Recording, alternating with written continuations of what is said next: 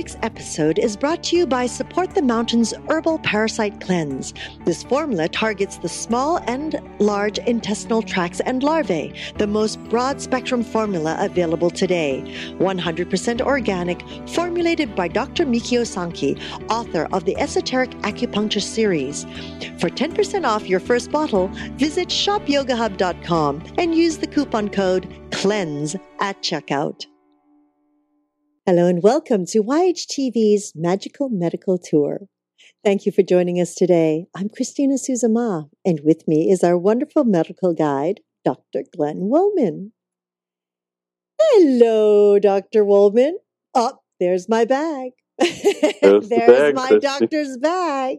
Yeah, and we're going inside the bag. Yes, the fun times when we don't know quite what we're getting into, but we're just jumping in, aren't we? That's the way we do it. That's how medicine is. You know, when I worked in the emergency department, I never knew who was coming in with what at any time. Yes. So it was always like that. Greetings, everybody. Welcome to Magical Medical Tour. I'm Dr. Glenn Wollman. I will be your host today, along with Christina, as we travel through another quadrant of the healthcare galaxy in search of optimal health. Ooh, I love optimal health. Yes, we are in that galaxy. Yes. Now, I want to tell everyone at any time during this show, you can feel free to ask a question, make a comment, just simply by scrolling down on your screen and typing it into the comment box. Or if you would like, please give us a call at 818-LETS-TALK. 818-LETS-TALK. You know, be sure to leave your contact information so that we can reply to you and give you any feedback that you're looking for. Thank you. Let's jump into that bag. Going into the bag. Before we do that, you know, people always say to me, what happens if we're listening to the show, you know, weeks from whenever the show was actually put on, and we still have a question? So people can call in or write in at any time. Yes. And we will get back to you, even if it's a question on a show we did a year ago. Absolutely. We will definitely make it a point to do that. So Yes. Either way, type it in or give us a call. Yep.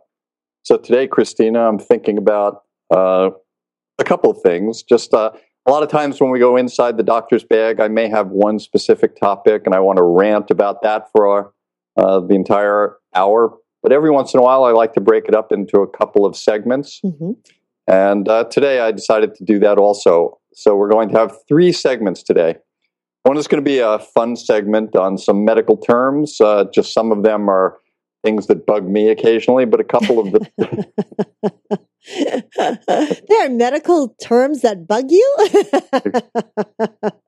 Yeah, actually. And then a couple of the terms might be useful to save time in an emergency department, because sometimes people use one term that they think is the correct term, and doctors and nurses usually think in other terms. So It takes a couple of minutes sometimes to clarify where we're going. And this is very important, especially if we're trying to make a diagnosis on someone. And then the third part, I wanted to talk a little bit. You know, there's a big trend going around. I'm sure anybody that's on Facebook and social media is watching people pour buckets of solid water on themselves and making money for a disease, ALS, Lou Gehrig's disease. Ice bucket challenge or something like that, they've been calling it.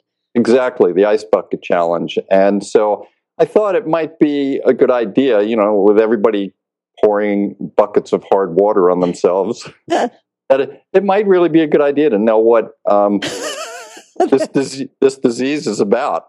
So we're going to talk about that for a little while today. Okay. What do you think? Very good. I am excited. I'm excited with all those levels. Okay, excellent. So we'll move on. And if you have any questions about any of it, obviously at any point, let me know. Very good. So the first one, in terms of medical terms, most of the time we use the holes in our nose. We usually call them nostrils, right? Most people say nostrils. And nostrils are usually referred to when you're talking about horses. The actual term is called nares, N-A-R-E-S. The singular is N-A-R-I-S, nares. But the holes in your nose where you breathe through and take the air into your lungs should be called nares. So this is mainly when you want to impress your doctor or nurse and say, well, I have a little infection in my nares, or I have a discharge from my nares rather than my nostrils. And then they're going to go into a slew of other medical terms, right? Well, definitely. But, the more you listen to this show, maybe we'll make a dictionary? We'll have a dictionary here for medical terms. And then people will just get smarter and smarter, which is what we want from this show, right? Yes. Okay. So we'll move to the next one. And this is kind of a favorite of mine. I like this one in a way. The word autopsy. Mm. Autopsy comes from the Greek. Auto is self, and the opsy is the body. So it's essentially what they meant to say was it's about knowing or learning about the self. But when you use the word autopsy and auto usually means done by the self. So if you write an autobiography, you're writing your own biography.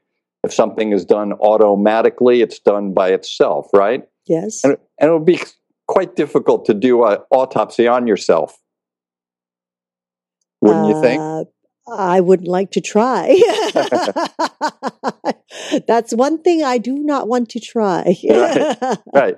It's the common term, but the better word is actually necropsy, which makes more sense. Necro is dead, and it's a study of the dead body. And they use that actually in veterinary medicine. When you do a post-mortem on an animal, that's called a necropsy. So the vets use that term, but I think the term should also be used by the humans. So why? Why don't they? Well, because we started out with Hippocrates and Asclepius, and we follow most of our medical terms are Latin or Greek, coming from those times in the root, and at that time it really meant it was a search of the self. They were trying to and the self represented the human or the body. So that's why they called it a finding out about the self. But in modern days, where auto usually means that someone does it to or on or upon themselves, it would seem to me that it would be very impressive if you could do your own autopsy. Mm-hmm, mm-hmm. So I like the term necropsy. Mm-hmm. And so we'll go to the next term.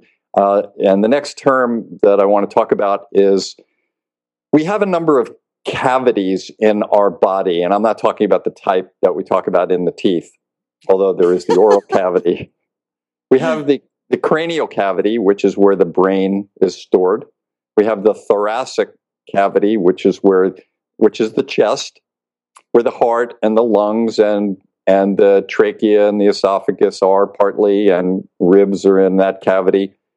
And then we have the abdominal cavity, which is where the stomach, the intestines are, gallbladder, below the diaphragm. And then we have the pelvic cavity. And of course, there are some other little cavities, but the big one I want to talk about today is the abdominal cavity. Most people refer to that as the stomach. Mm-hmm. And they say, I have a stomach ache. And so when they come to the doctor, I have a stomach ache.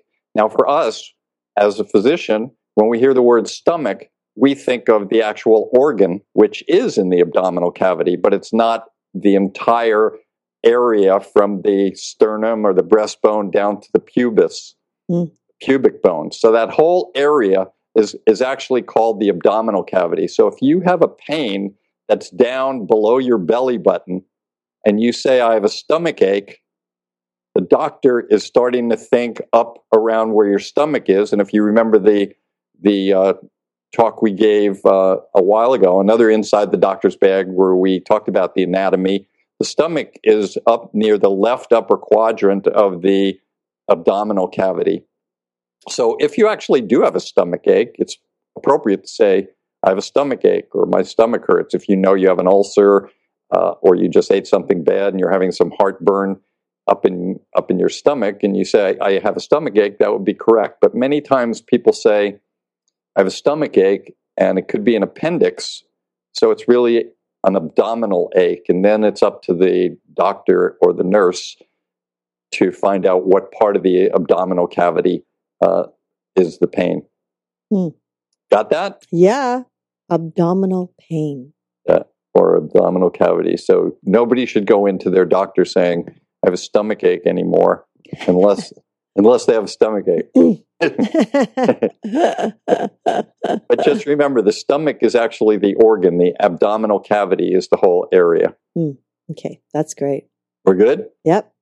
Okay, we're moving along because we got lots of things to cover today.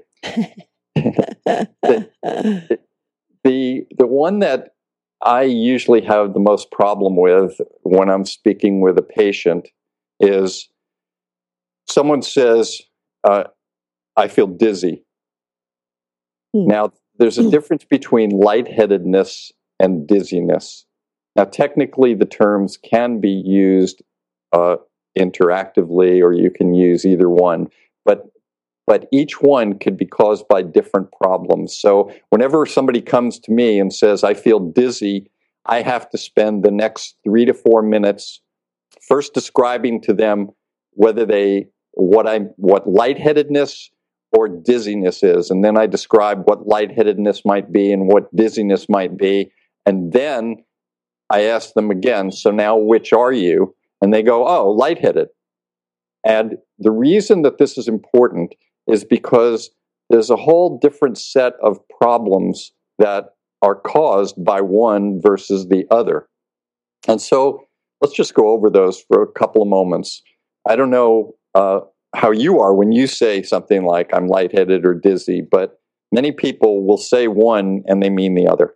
So lightheadedness is usually that feeling as if you want to faint. And a lot of times you get that feeling if you're lying down, you sit up quickly, or you're sitting, and then you stand up quickly and you feel the blood is rushing away from your head, and you want to sit back down for a moment or two. That is a feeling of lightheadedness. And it could be accompanied by dizziness, certainly. It could be occurred by blurred vision, loss of balance, number of things. Just like being dizzy can cause vision changes or loss of balance or disequilibrium. But usually when someone is lightheaded, meaning they want to faint, it's usually caused by things that are maybe dehydration, not enough fluid in the body, or if somebody is in shock and they're bleeding somewhere and losing blood, so a lot of blood is not going to the heart or the brain or other organs. And at that time, you feel like you want to faint, and it's the body's way of saying, lie down. I don't have enough pressure to get the blood pumped up to the brain. So when you lie down, you start to feel a little better. And there are lots of things that can cause the lightheadedness. As I said, your sugar could be low, blood sugar or glucose could be low. You could be on some medications. You could be drinking some alcohol. You could be sick. You could be having a heart attack or a stroke or something like that. But that's lightheadedness. Dizziness usually, and vertigo, sometimes they're interrelated. This is when the room appears to be actually spinning around. You can see or you feel like the room is just moving around, and it actually isn't. So if you're on a merry-go-round and you're spinning around, then you're not dizzy, because that's appropriate. But if you're standing still or sitting still and the room appears to be spinning around in a certain direction, that's what we would call dizziness or potentially vertigo. And the reason that this is important is if someone is really complaining of dizziness or vertigo with the room spinning, then as a physician, I would start looking at the inner ear as a problem, or something up in the brain, or in the eyes where the focus isn't correct. Whereas if somebody complains of lightheadedness, then I have to start looking at, do they have blood loss? Is their blood pressure too low? Did they take a medication and drop their sugar very low? So does that make sense to you? Absolutely. So explain that to me then. Well, this is so funny because in my youth, I was had both of these symptoms a lot. So I guess I was taught early on the difference between dizzy and lightheadedness. And what were you taught? That exactly what you were saying. Like lightheaded was like if you get up, because I would be lying down quite often if I get up, and it's almost like everything's not spinning, but just blurry and wanting to fall back down again. Right. That was lightheaded, and the dizziness. Became so clear, especially after I was hit with a baseball. And everything spun. I was like, woohoo! Those cartoons where you'd see stars spinning around your head. Around and all of that. Really funny because when you actually get hit, when you're not expecting something like that, you literally, it's like, I don't know if it's how the eyes react, how the light's coming in, but literally you're seeing these like spots spinning at the same time in all darkness, Yeah, and there's that cartoon music that goes wah wah wah. Well, your ears are going wah wah wah. And I mean, after I got hit that one time, and I was a young teen, I thought, those cartoons are perfect. That's true. Yes, amazing. This one's an important one because I think when you go into an emergency department or you're talking to your doctor and you're trying to explain a set of symptoms, the doctor is trying to figure out a differential diagnosis, and they want to know. We're trying to figure out where is the pathology, and by figuring out the pathology, then they can figure out the treatment. And if you say, "I feel lightheaded," and the room is spinning around, they may start going through the whole wrong pathological tour. So you want to be very clear, obviously, when you're speaking with your doctor. And the more of these shows you listen to, the more clear you're going to be. It's going to help in your diagnosis. Interesting. Now, vertigo. Yeah. Because when one says that they have vertigo, that's usually dealing with height, is it not? No. It's not. Okay. No, vertigo is also a dizziness, but it's characterized by a feeling of spinning and disequilibrium. And disequilibrium again could be for a number of different reasons. That could be something in your feet. You don't have any sensation in the bottoms of your feet, so it feels like you're not balanced. Or it could be something in a part of your brain that reacts to certain parts of where you are in nature in terms of how you're spatially oriented. And so this dizziness feeling is much closer to vertigo. Vertigo is not like lightheadedness. I see. And the important thing is that if you do have any of these things and you can't figure out a reason for it, then it's very important to seek medical attention quickly for this. And when you do seek the medical attention, you should be able to talk to your doctor and say, I just had a head injury 2 days ago, or I've noticed blood in my stools, or I was drinking a lot of alcohol, or nothing happened. And so it's important either one of those can be very serious. Lightheadedness, just because it's light doesn't mean it's not serious. It could be caused by a heart attack, a stroke, abdominal problems, a number of things. And we want to know what it is. Now, dizziness, actually, the most common cause of dizziness is what we call benign paroxysmal positional vertigo.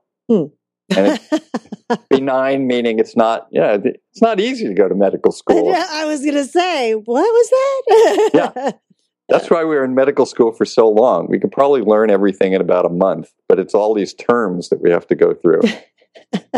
Benign means it's not really malignant or cancerous. Paroxysmal is a sudden onset, and positional means depending on what position your head is in, you have this dizziness. And what they find is that it's usually caused by a very small little stone, almost the same concept of a kidney stone in a different area.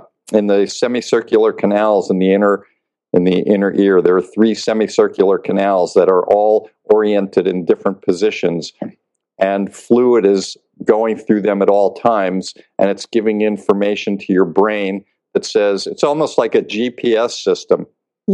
It tells you whether you're sitting upright or you're lying down or your head is bent over, because these 3 semicircular canals on each side of the brain are sending messages to different parts of the brain to tell you that you're okay. But if you have a stone or something that's interrupting that flow, it'll send out an abnormal signal, and it will confuse the brain and give the sensation that you're spinning. And actually, that spinning sensation is a hallucination. So many people that have taken hallucinatory drugs would understand that, but people that say, oh, I've never hallucinated, I've never taken a hallucinogen, sometimes if you have the sensation of dizziness and spinning, the room is spinning, and it actually isn't, that's a form of a hallucination. Wow. Okay. A lot more than we thought there would be in just simple little words. Huh? Yes. Well, it's great to be clear, so clear when you walk in, if you remember. Yeah, if you're really lightheaded or really dizzy. Right. Room is spinning and I'm lightheaded. Right. And you could be both. You could have lightheadedness and have vertigo at the same time. Okay, enough of these words. Let's move on.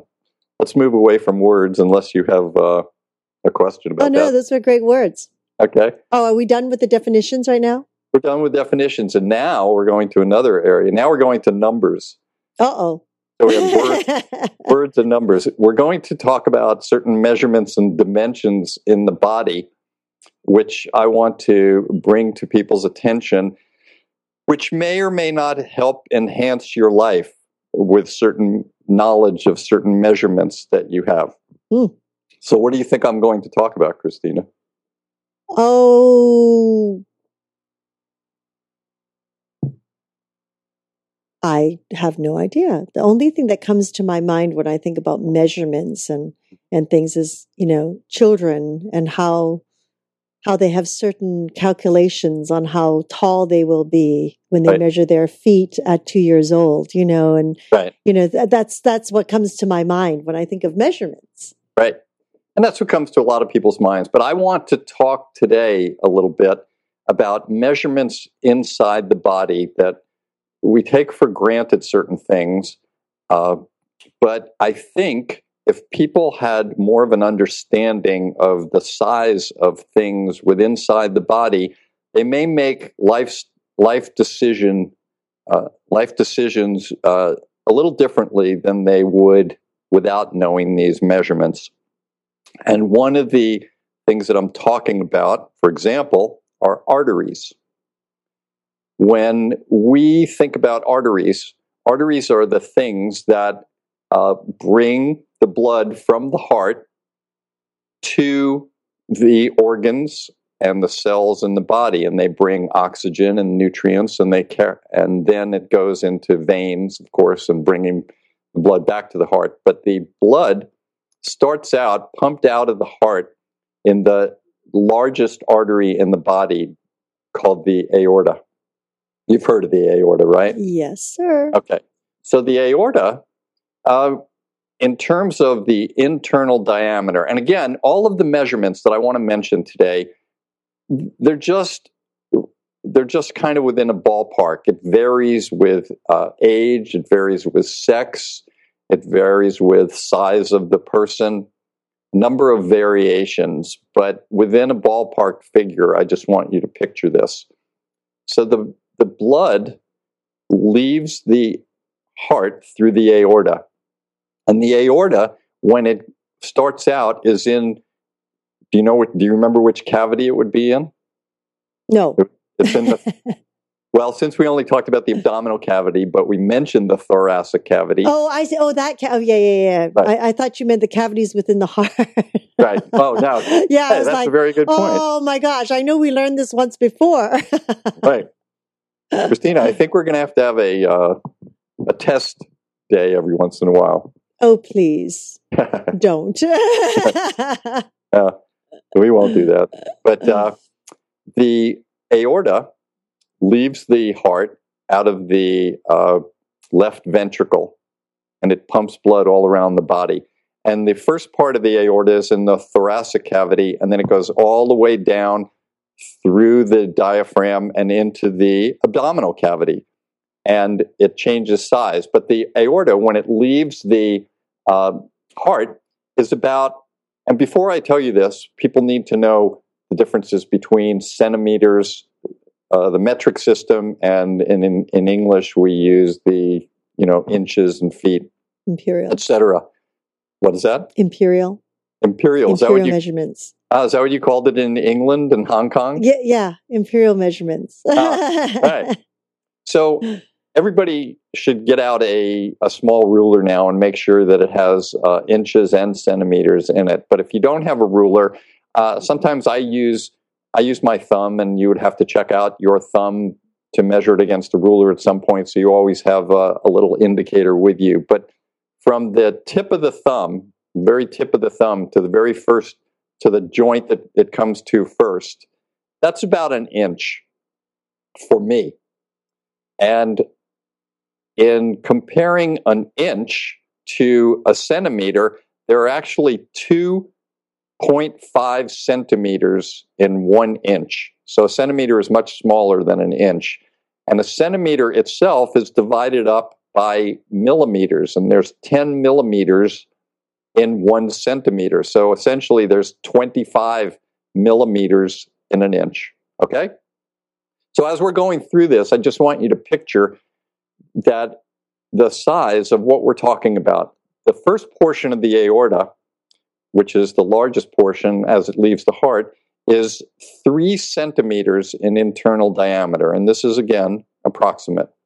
3 centimeters. So that's the total amount of room that it takes that allows the blood to flow through. So anything that you do in your lifetime that decreases that diameter, start picturing less than 3 centimeters, down to 2 centimeters, down to 1 centimeter, and then that is going to be the diameter of the area where the blood comes out of the heart, and all that blood is still having to go up to the brain and down to the toes.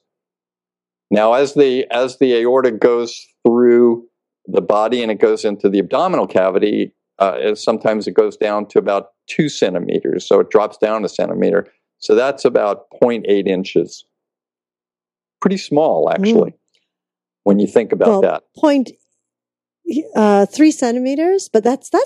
I was thinking that was pretty large, Glenn, because that's, you can only fit so much in the body. No, that's right. And it's okay. We're glad that it is at least 3 centimeters. But if there are certain diseases and pathologies that can start shrinking that down. Mm-hmm, mm-hmm. And it's important to just have that concept of how big it is when you start eating certain foods and getting stressed out. And if you have family history of diseases of arteries and clamping down of the arteries or spasm of the arteries, things like that. So you don't have much room to work with. Now, when the aorta leaves the heart, the first arteries that come out of the aorta are the coronary arteries. So in other words, the heart recognizes that it needs to have its blood supply first before anything else gets a blood supply.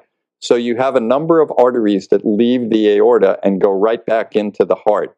And these are the arteries, when we talk about the coronary arteries and you hear that someone has a coronary, right?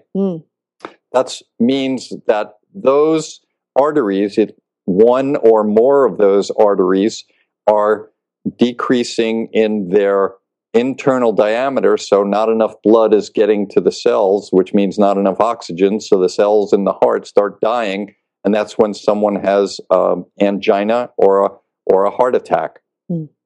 So when we talk about the coronary arteries, we're looking at about 3 to 4 millimeters. Wow. Yeah, which is not very much. So if you think over a lifetime that you want to keep that 3 to 4 millimeters as clean and clear as possible, if you start developing plaque, atherosclerosis, you've heard of those terms, if those start forming, those plaques start forming in the coronary artery, which starts out somewhere between 3 and 4.5 millimeters, and it starts going down more and more, down to maybe even 1 millimeter or 0 millimeters, that's when someone's going to have a heart attack, and that's where it's serious. So it's important to just have a concept of they're not very big, and you got to take care of them. And that's the whole idea of what I'm trying to talk about with these numbers today. Some of the things that we can be aware of that we just take for granted that, oh yeah, our heart has a blood supply, but that blood supply is just 3 millimeters in diameter. And of course, now naturally, do these arteries shrink naturally as we get older? They don't actually shrink, but they become less strong, and the arteries have muscles in them, so they become weaker. Their elasticity, they actually sometimes can stretch, and this is the outside of the artery, but the inside of the artery, the diameter, the internal diameter may shrink because of pathology. So, the plaques that we're talking about, or calcium or something like that. So the more things that come on the inside of the it's like a dirty drain. Exactly. And you could see what happens where things back up and they don't move through. And if things aren't moving through and they're backing up, wherever it backs up causes a dilation of that. So you can imagine if it backs up into your heart and your heart starts swelling up like a balloon, you don't want that. So the second set of arteries that come out of the aorta are the carotid arteries. And these are the arteries that go directly up to the brain. Actually, they have different names, but eventually it gets to the carotid arteries. And when they get up into the carotids, these arteries are somewhere between 4 millimeters and 6 millimeters in diameter, internal diameter. And again, it varies, and it varies with age and sex and body habitus and sometimes genetics, things like that. So you want to have a good, clean, clear carotid on each side of your brain so that you make sure that enough blood supply is getting up there. And you see people with things called stenosis, where the arteries start closing down for various reasons, sometimes inflammation, sometimes it could be trauma, sometimes it could be genetic. But if those arteries close down and you're already starting with only 4 millimeters, think of that, how small that is, and then you're getting less and less and less, you're going to have some problems. And these are when people have strokes, and then you have to go in and potentially have surgery to open up the artery and to clean out the artery, or to put in a stent of some kind to make sure that it stays open. Go ahead. All these, nowadays, you go in, you have a stent put in, and you come out. Yeah, and it's amazing these days what is being done. I agree, and I think that in a way that's part of the problem for me. The way I see it is, I always have seen in the past where most people didn't care about their body, care about their health, because they always knew that the doctor or the healthcare profession would be there as the safety net. When something goes wrong, I'm going to go to the doctor, and they're hopefully going to fix it if I caught it in time. And the more technology we have, the better we get at anesthesia and surgery and types of surgery and instruments and prosthetic devices and a number of other things. And then when we start getting into stem cells and a number of other things, sometimes for me, it has people caring less and less because they know we can do more and more. So I'm going to abuse my body, and when I destroy my knee, you're just going to put in a new total knee for me. Right? But I think what I'm trying to do here is to get people on the preventive and prophylactic side to understand some of these things and make lifestyle choices to protect your body and the parts that are working so hard to give you a pleasant life. So moving away from the arteries, I want to talk about the skull for a few minutes. The skull is a bone, and we talked about the cranial cavity. The skull has multiple bones in it. It has a frontal bone, temporal bones on the side. The occipital bone is in the back. Parietal bones are on the sides also. And as I said, you got the frontal lobes.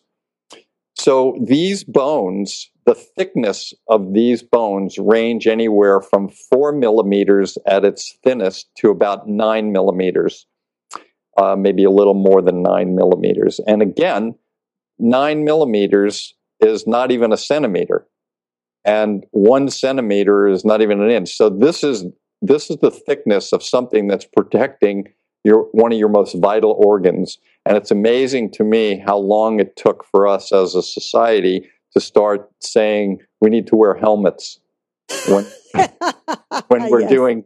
we're driving or doing certain things or playing certain sports. We need to protect ourselves. On the side of the head, around the ear, Christina, is the temporal bone, which is part of the skull. That's less than 4 millimeters, sometimes in the 3 millimeter range. And that's what's protecting you from a brain injury. So I think when parents are starting to think about their kids riding an ATM or playing certain types of contact sports, start thinking about these dimensions and thinking how important the brain might be. And we're going to talk about the brain even more when we get into our final topic in a little while. But different parts of the brain, the front and the back of the skull are the thickest. The front of the skull is about 6 millimeters and the back is about 8 or 9 millimeters. So those are the most protected, but the sides are the least protected. Now, Glenn, as we talk about the skull,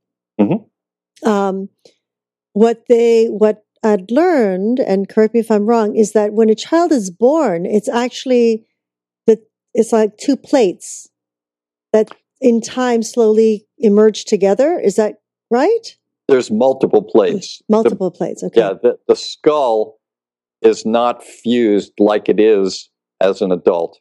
And that is because the brain has to grow. If you had the size of a brain of a child, that was the adult brain, that would, offer some serious problems. And that does happen, actually, but for the most part, the skull is made up of a number of different, the bones that we talked about, the frontal bone, the temporal bone, the occipital bone, the parietal bone. All of these are different parts that eventually come together and they fuse together once the brain has reached its size. And of course, there's pathology here too, in every level. Sometimes a bone doesn't fuse, and there are problems with that have to be recognized and then treated. Interesting. So with how long after? Because if a child's skull is still growing and it's still pliable, that means the brain, as it's growing, is still quite exposed. No, it's not quite exposed. I mean, the areas that we're talking about are micromillimeters. So it's not really that the brain is exposed. Plus, there's tissue. There's multiple layers of tissue and fat and some muscle that's also protecting the brain. So you do have other protections, but again, that you do bring up a very good point. It's very important to protect the skull and brain, especially in a young child. And you as a parent, I don't know if you were exposed to this when you had your child, but there are two areas of the skull that are very soft. You can actually, instead of one's in the back and one's near the top, a little bit to the front.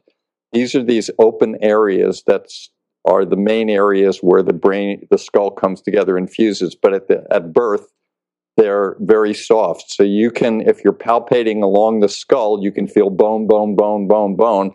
And then when you get to one of these areas, it's very soft, and you could push in on it, and obviously need to protect those areas very carefully. Oh, okay. That's our skull. The sternum, which is the bone right in front of the chest where the ribs attach, that's right over where the heart is, protecting the heart. That's around 13 to 16 millimeters in thickness. And again, different parts as it goes from the throat down to the beginning of the abdominal cavity. It varies a little bit in size, but the thickness is about 13 to 16 millimeters. So that little bony area is all that's protecting your heart. So when you're boxing or in ultimate fighting and things like that, and you're getting hit in the chest, there's only a few millimeters of bony protection there. That's not very much, people. It's not very much. And all of this, that's why I'm bringing all of this up. There's not very much. And we take for granted, we're solid, we're, a fortress. But we're not really. So we talked about the brain for a few seconds, and the brain as an organ has, as it goes down into the lower portion of the brain, you have what's called the brain stem. And the brain stem is where a lot of the organization of the autonomic system is, where the breathing is, where the heart rate is, a number of other things like that that are critical for life. And then the brainstem becomes the spinal cord. And that goes down from the top of the brain. It comes out of the skull. There's a big hole in the skull at the bottom called the foramen magnum. Foramen is an opening. Magnum is large. It's the biggest opening. And the spinal cord it can go for about 40 to 50 centimeters in length from the bottom of the brainstem down to the around the second lumbar vertebrae down in your lower back. And that's where the spinal cord ends. And usually the spinal cord itself is about 10 millimeters or 1 centimeter to about 1.5 centimeters in diameter. That's the extent of the diameter of the spinal cord. Now, it varies in different areas. It gets thinner and thicker in certain parts of the body. But that's all you're dealing with. That's the part of the body that gives you movement and sensation, all of these very important things that we're going to talk about in the third segment today when things go wrong. But the canal that the spinal cord lies in, which is made up of the back portion of the vertebrae. We have the cervical vertebrae and the thoracic vertebrae and the lumbar vertebrae and the sacrum and the coccyx, right? Well, at the way they're designed, there's almost a tunnel that exists in the back of all of these vertebrae, and it's within that bony tunnel, that canal, that the spinal cord lies. And that canal, the diameter of that canal in different parts of the spine can be only between 13 and maybe 16 millimeters. Now, sometimes it could be bigger, sometimes it could be smaller. And you see all the problems that people are having now where you hear diagnosis of stenosis of the spine and all of these things where they're closing off those areas where the nerves go down freely and out to the different areas of the body to either cause motor function or to have sensation. When these get smaller, that's when people start having sciatica or numbness and tingling because the nerves are not allowed to do what they do. And there's not much room there. And this is one of the biggest ones that's important to me. When we see all of these contact sports and people getting hurt, spinal injuries are really devastating for people. And when you see that the canal itself is sometimes 15 millimeters and the diameter of the spinal cord is almost that in certain areas, there's not much room to spare. So this is just giving a number of these measurements my hope today is to bring an awareness that our bodies are designed pretty well, but they can be fragile, and it's very important that we always protect our bodies and take care of them and respect them and honor them. And I think when people get a sense of the minuscule nature of all of these things that are doing such an amazing job, it takes your breath away sometimes. And it's, I think, important to be aware of that. So that's it for words and numbers. Any thoughts before we move on?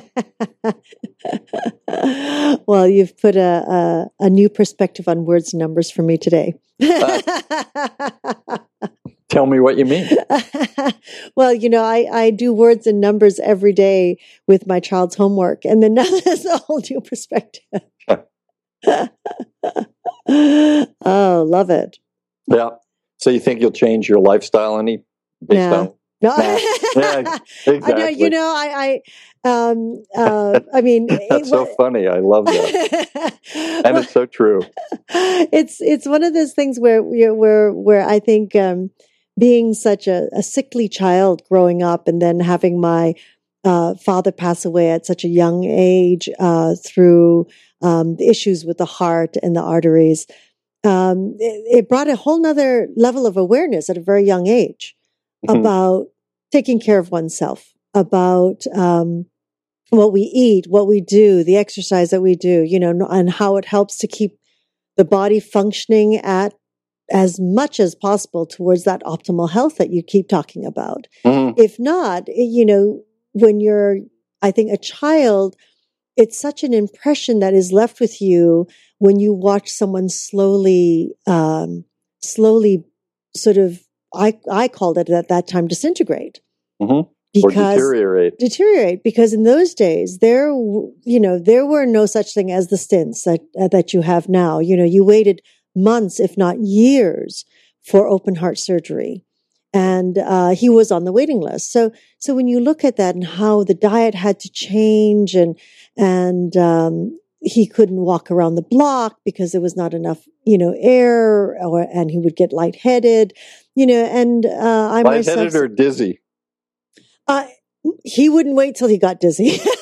He learned because when he got dizzy, he would fall, Right. So, he was smart enough not to wait to that point. And as a child, not being able to breathe because of asthma, and, just knowing that how, in those days, if you had asthma, you wouldn't go out to run. You wouldn't go out to play. Which I realized later that that's one of the most important things to do, to strengthen the lungs, I mean, it's like, so when you grow up, I think when I grew up with all this, these experiences, some people go, "Oh, poor child." And I go, no, it was wonderful. Because it's, I think, brought me to a whole nother level of awareness where we have to take care of ourselves much earlier than we even know. So hence, the physical activities in children and what they eat, the nurturing of a good diet and not too much fats and not too much dairy. I mean, that all comes into play now. And I think it's when you say, does this make any changes? Well, for me, it's about verifying and confirming that I need to continue doing more and more to continuously approach that optimal health. Yeah, and you bring up some very interesting points because in medicine and science, we're learning more and more about things every day. The reason I picked the measurements is the measurements aren't going to really change for the most part. The size of the sternum or the size of the spinal cord or the size of the arteries, those are going to be pretty much the same in the next 10 years or 20 years or 30 years. But there are parts of science and medicine that are changing that it's very important for all of our listeners and everybody to be aware of and be up to date on. Even something you just mentioned a few minutes ago about the exercise. There's so much more we're learning about exercise now. Nutrition is amazing. We look at the the carbohydrates, proteins, and fats. And at one point, if you just, and we've done this with Tracy Harrison in our discussions with her and with Kabir Southwick, and you've done this on many of Trinity of Life, where we talk about the different diets that have been out there, the low-carb diet, the high-carb diet, the this diet, the that diet. We're learning now that carbohydrates are probably not as good for us as we thought they were, and fats may actually be better for us, at least good fats may be better for us than they were. So aside from having the understanding of the things that aren't changing, like the thickness of the skull, it's important for parents raising children with an awareness to stay on top of what's really out there and not just buy into marketing from drug companies or food companies that are telling you that this is the right thing to eat for your heart or for your brain or for your memory. Very important to stay on top of all of that. It's a full-time job. It's a full-time job. Someone's got to do it, or you have to. If you're not going to do it, get a medical guide. Yeah, there you go. Those are your two choices right now. Either do it or get a medical guide. And that's all I have to say about that. Absolutely. So you ready for chapter 3? I am. Or segment 3? Segment 3. Yes. Let's delve in. Delve in. So lately we've been seeing on the social media and all over Facebook and a number of other places, people pouring buckets of ice on their heads and challenging people for ALS, they call it. You've seen that, I'm sure, right? Oh, yeah. We've been hearing it for weeks, actually. Right. Yes, on the radio. So I thought it would be an interesting thing to discuss a little bit of this and see what it's all about and see what's going on and what people are trying to bring. The whole concept is to bring an awareness, but I haven't seen too much of the awareness that it's been bringing, and I'd like to just bring a little bit of the awareness of the actual disease. It's certainly it's a very important disease. It's called, you hear the term ALS, and that's an abbreviation for amyotrophic lateral sclerosis. And those are big words, and that's part of the medical school training that we have to learn. And amyotrophic lateral sclerosis, or ALS, it's actually a nervous system or a neurological disease that causes muscle weakness and impacts basic physical function. And the way it was named was when people died and they did the post-mortem and they did the study. And what's the name of that study, Christina? I have to go back. Hang on. It's not an autopsy. Exactly. Right? It is. Hang on. I'm getting there. Take your time. It is necropsy. Necropsy. Right. Necro has to do with death. See, I take good notes. I should have been a medical student. I just can't remember it. That's all. That's not important in medicine to remember. It's just important to take good notes. I just asked Siri. Siri, would you operate on this heart for me? Yes, please. Yes. I'm sorry. At this time, I don't know what's wrong, but please try again in another half hour. So this is a neurologic disease it's devastating. We've called it Lou Gehrig's disease. Oh, I see. So now this is the official name?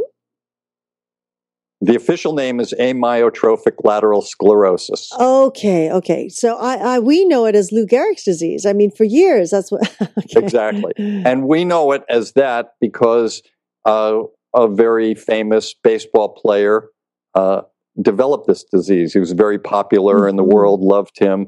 And as he had this disease and realized he couldn't play anymore, and he had that famous speech where he was saying goodbye in the stadium.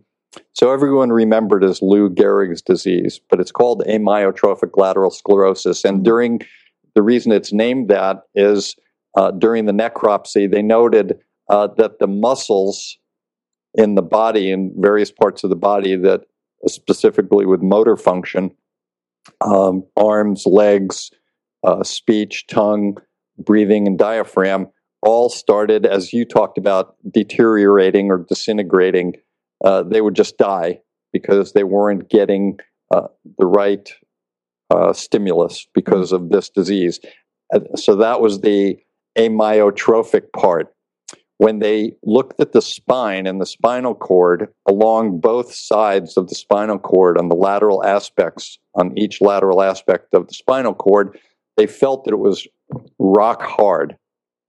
And so they called it lateral sclerosis. So it became amyotrophic lateral sclerosis. In the United States, we do call it ALS, we call it Lou Gehrig's disease, but it's really a motor neuron disease. And just to briefly say, out of the brain, we talked about the brain, then we talked about the brain stem, and then we talked about the spinal cord, right? Yes. Well, the spinal cord has two types of nerves that come out or come back to the spinal cord. One type are the motor nerves, which make you move a finger, take a deep breath, blink your eyes, or walk. The other type are the sensory, which tell you, I just put my finger onto a burning stove, or that tickles, or that feels cool, or you develop numbness. Those are the sensory nerves. So in this particular disease, it's the motor nerves that cause the problem. So that's why it's a motor neuron disease. What causes this disease? Essentially, in most cases, we don't know. There's about 5, 10, 15% that it's inherited. There's the generic problem. And certainly we're going to find out more that there is more of a generic problem in many cases. But in many other cases, in the majority of cases, it happens randomly, and we don't necessarily know why, at least at this point. But over time, we will learn this. There are many famous people that have had ALS. Obviously, Lou Gehrig had ALS, and then there's the famous scientist or physicist, Dr. Stephen Hawking, who gave us the Big Bang Theory and a number of other important pieces of information about the universe. He's written some amazing books. Now, he's kind of interesting in the sense that most people develop this disease later on in life, and then from the moment you're diagnosed, it's usually about 5 or 6 years, and then you die. It's a fatal disease. There's no cure for it at this point. It just keeps getting worse and worse. But in his case, he's a real aberration. He was diagnosed with this at around age 21.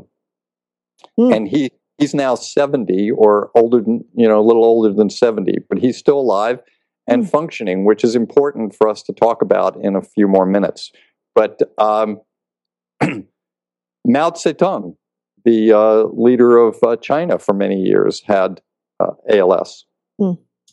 David Niven, a famous actor, had ALS. A number of sports people have had ALS, and politicians have had ALS. And I don't remember the name, but the producer and writer and director of Sesame Street had ALS.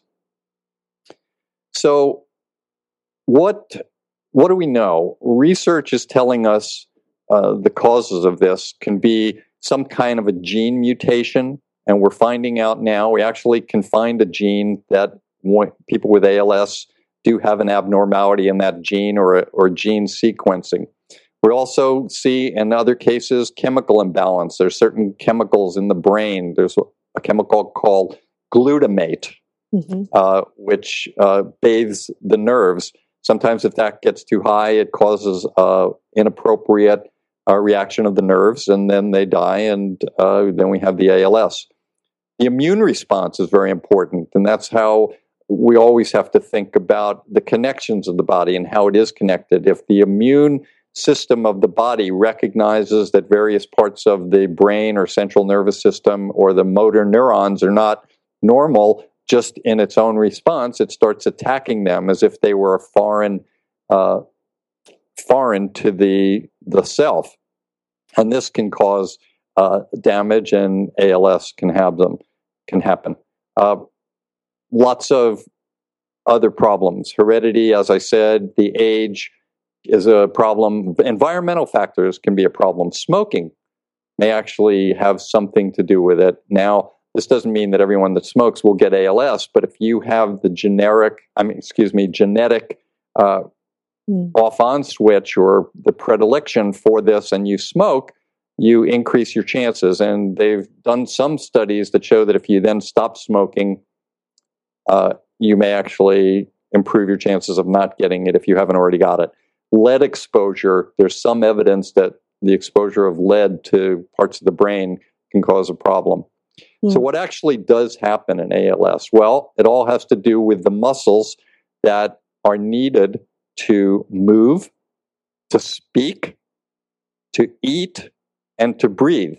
So you can listen to those things and you can say, okay, movement, so I can't move, that's going to impair me, but that's not too bad if I could still do other things. Speaking, I can figure out ways, as we've seen, Stephen Hawking's and technology have developed computer systems where he can now speak, and many others can speak. But eating certainly becomes a problem. If you lose your ability to swallow, or if you can't swallow correctly, the food may go into your lung, could cause a pneumonia and bad infections. And breathing. If you lose your ability to breathe, because breathing comes from the nerves affecting the diaphragm and allows you to breathe. If you lose that, there are things, obviously that can cause death, but there are things that we can do. We can do a tracheostomy and put in breathing machines that will help with that. Remember, ALS can't be cured, and it eventually leads to death.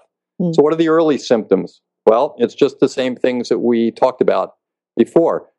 Person starts noticing difficulty in walking, some weakness in the legs or the feet or the hands, and they may see a slurring of their speech. And it's not the slurring of speech like if somebody's drunk, but it's the slurring of speech because you don't have the motor function of the tongue.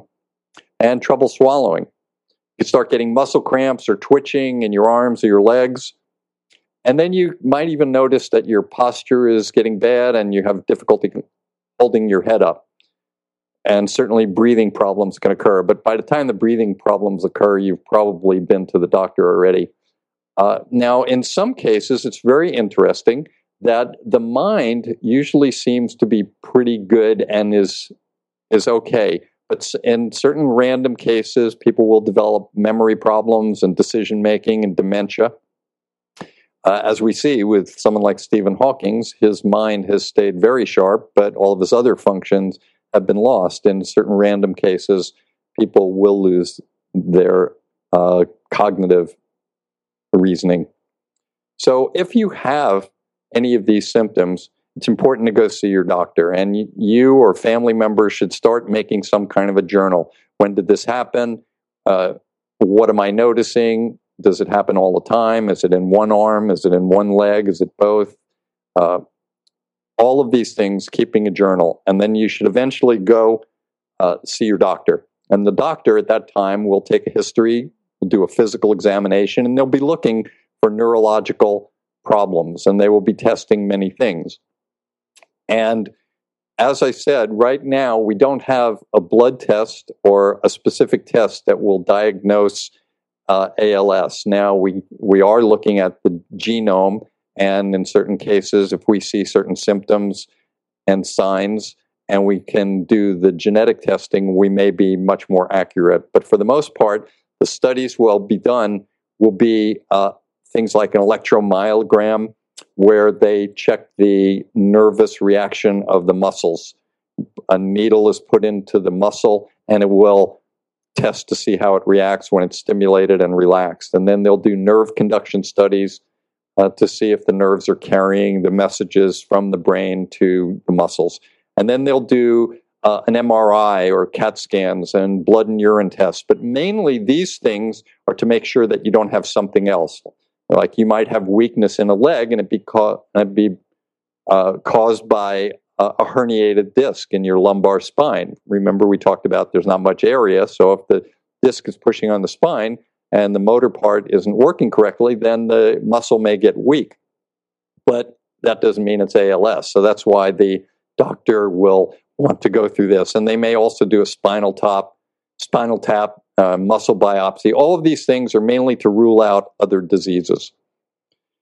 When you go to your doctor, the doctor will probably send you to another doctor. So if you go to your primary care doctor to do the initial, they may end up sending you, after doing these tests, to a neurologist who specializes in brain and muscle nerve disorders. And remember, we talked with Dr. Philip Enty early on in one of our shows. We talked about migraines, but he's a neurologist and he works in this area. And then once you start going through the diagnosis, you'll start to develop a team of people that will be on your team to help with many of the things that are going to approach you with complications and side effects and problems that you're going to have as all of the disease progresses.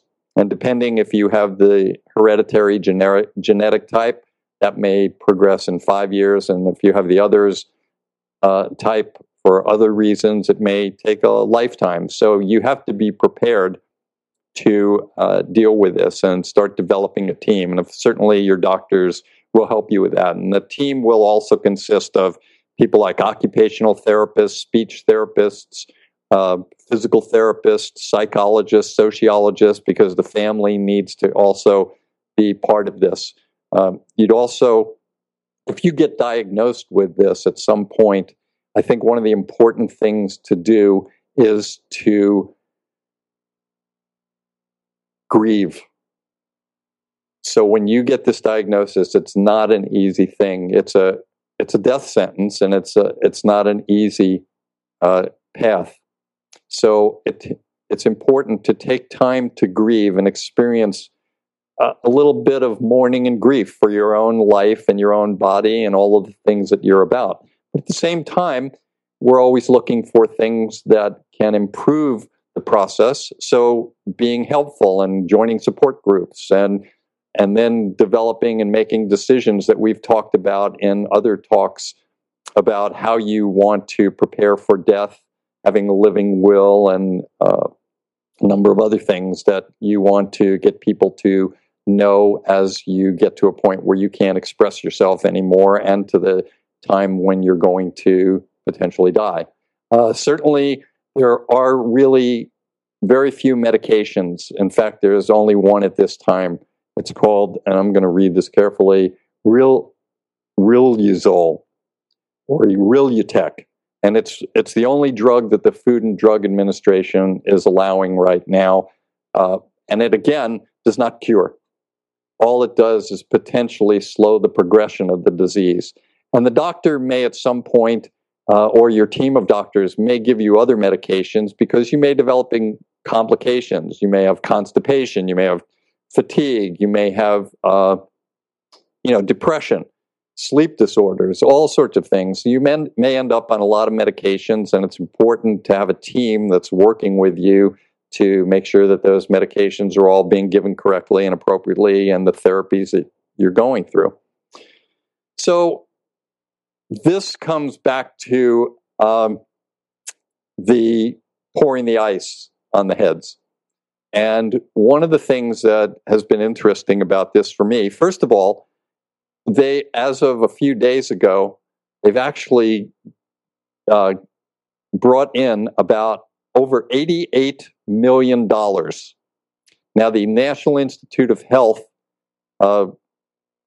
gives money to the ALS foundations, and that budget is not even half of that. So the amount that's combined with the budget for the NIH and this amount of money is going to be fantastic in terms of research. Now, there's some controversy about it. Some people say, why are we giving money to a disease that only affects maybe 200,000 people rather than looking at other diseases? Well, it's very important. One of the things I learned statistically in medicine, if I had to come up to someone in the emergency department and I had to tell them that we've diagnosed a brain tumor and the statistics show that there's only 1 in 50 million people that get this, that doesn't matter to the person that I'm telling it to. They don't care about the other number of people that didn't get it. Once they have it, they care about it. So this is a very important disease, and the controversy about spending money on this may not be important to certain people, but certainly to the people that have it and to the families of those people and to future generations of people that may get this. If someone has hereditary type of ALS, their children have a 50% chance of getting it. So it's really important that we know about this disease and what's going to happen with this now. So the other problem and the controversy about this whole process is some people don't want to recognize this because a lot of the tests are done on animals to see what's going on. So a lot of the animals' rights people are appropriate in saying, why are we testing animals? We shouldn't be doing that, and therefore I don't want to spend money on a cause that's testing animals. Well, the good news is that because of all of this money, there are a number of researchers that are doing studies on genes and genetics and drugs that will be looked at to possibly diagnose and then prevent and treat the disorder. So I'm very happy about the possibilities that we've got a lot of testing going on now. And some of the groups like the ALS Therapy Development Institute and one of the Harvard institutes are all promising to stop using animal studies and look at potential stem cell studies. So there's a lot of promise in the future for this. And I think that's all I want to talk about today. We've covered a few things, some anatomical terms, some measurements. We talked about ALS. Any thoughts? Wow. Here I keep hearing ALS, but I've always known it as Lou Gehrig's disease. Correct. So Not anymore. Not anymore. Wow. Not anymore. You're going to be able, and let me hear you say it. Oh dear. See, now I've got to go back and say it correctly. That's right. Amyotrophic lateral sclerosis. Is that excellent? Amyo? Yes. Okay. Yes. Amyotrophic lateral sclerosis. Yes. See, as long as I have my notes. Very good. Very good. Wow, that's amazing. That's inside the doctor's box today. Ooh. Inside the doctor's bag. Well, all of you people who are making those wonderful donations out there, now you know exactly what it's for. Yeah, good things are happening, actually. They're looking more at the genetics, and they're going to do stem cell testing on people that actually have ALS. Mm-hmm. So there's going to be a lot that's going to come out of this. And I'm very hopeful. Mm-hmm, mm-hmm, absolutely.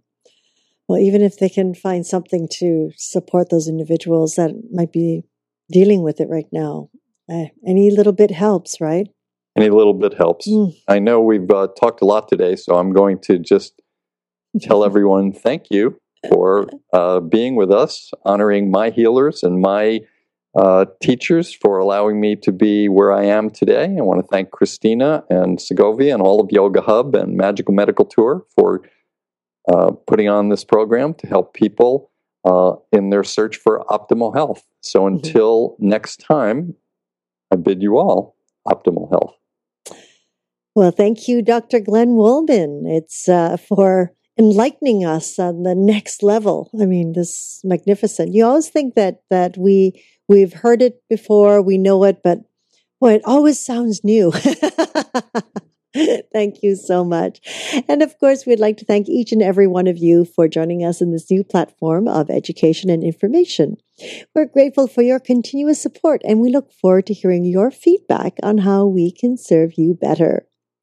Please take a moment and connect with Dr. Glenn Woolman through his website, glennwoolman.com, where you can learn about his Metaphor Square Breath. I do encourage you to do so because these exercises are so simple and you can do it anywhere that you are and anytime. Again, we're grateful for your continuous support. Please give us a call with your comments, suggestions at 818-LETS-TALK. 818-LETS-TALK. Until next time, namaste.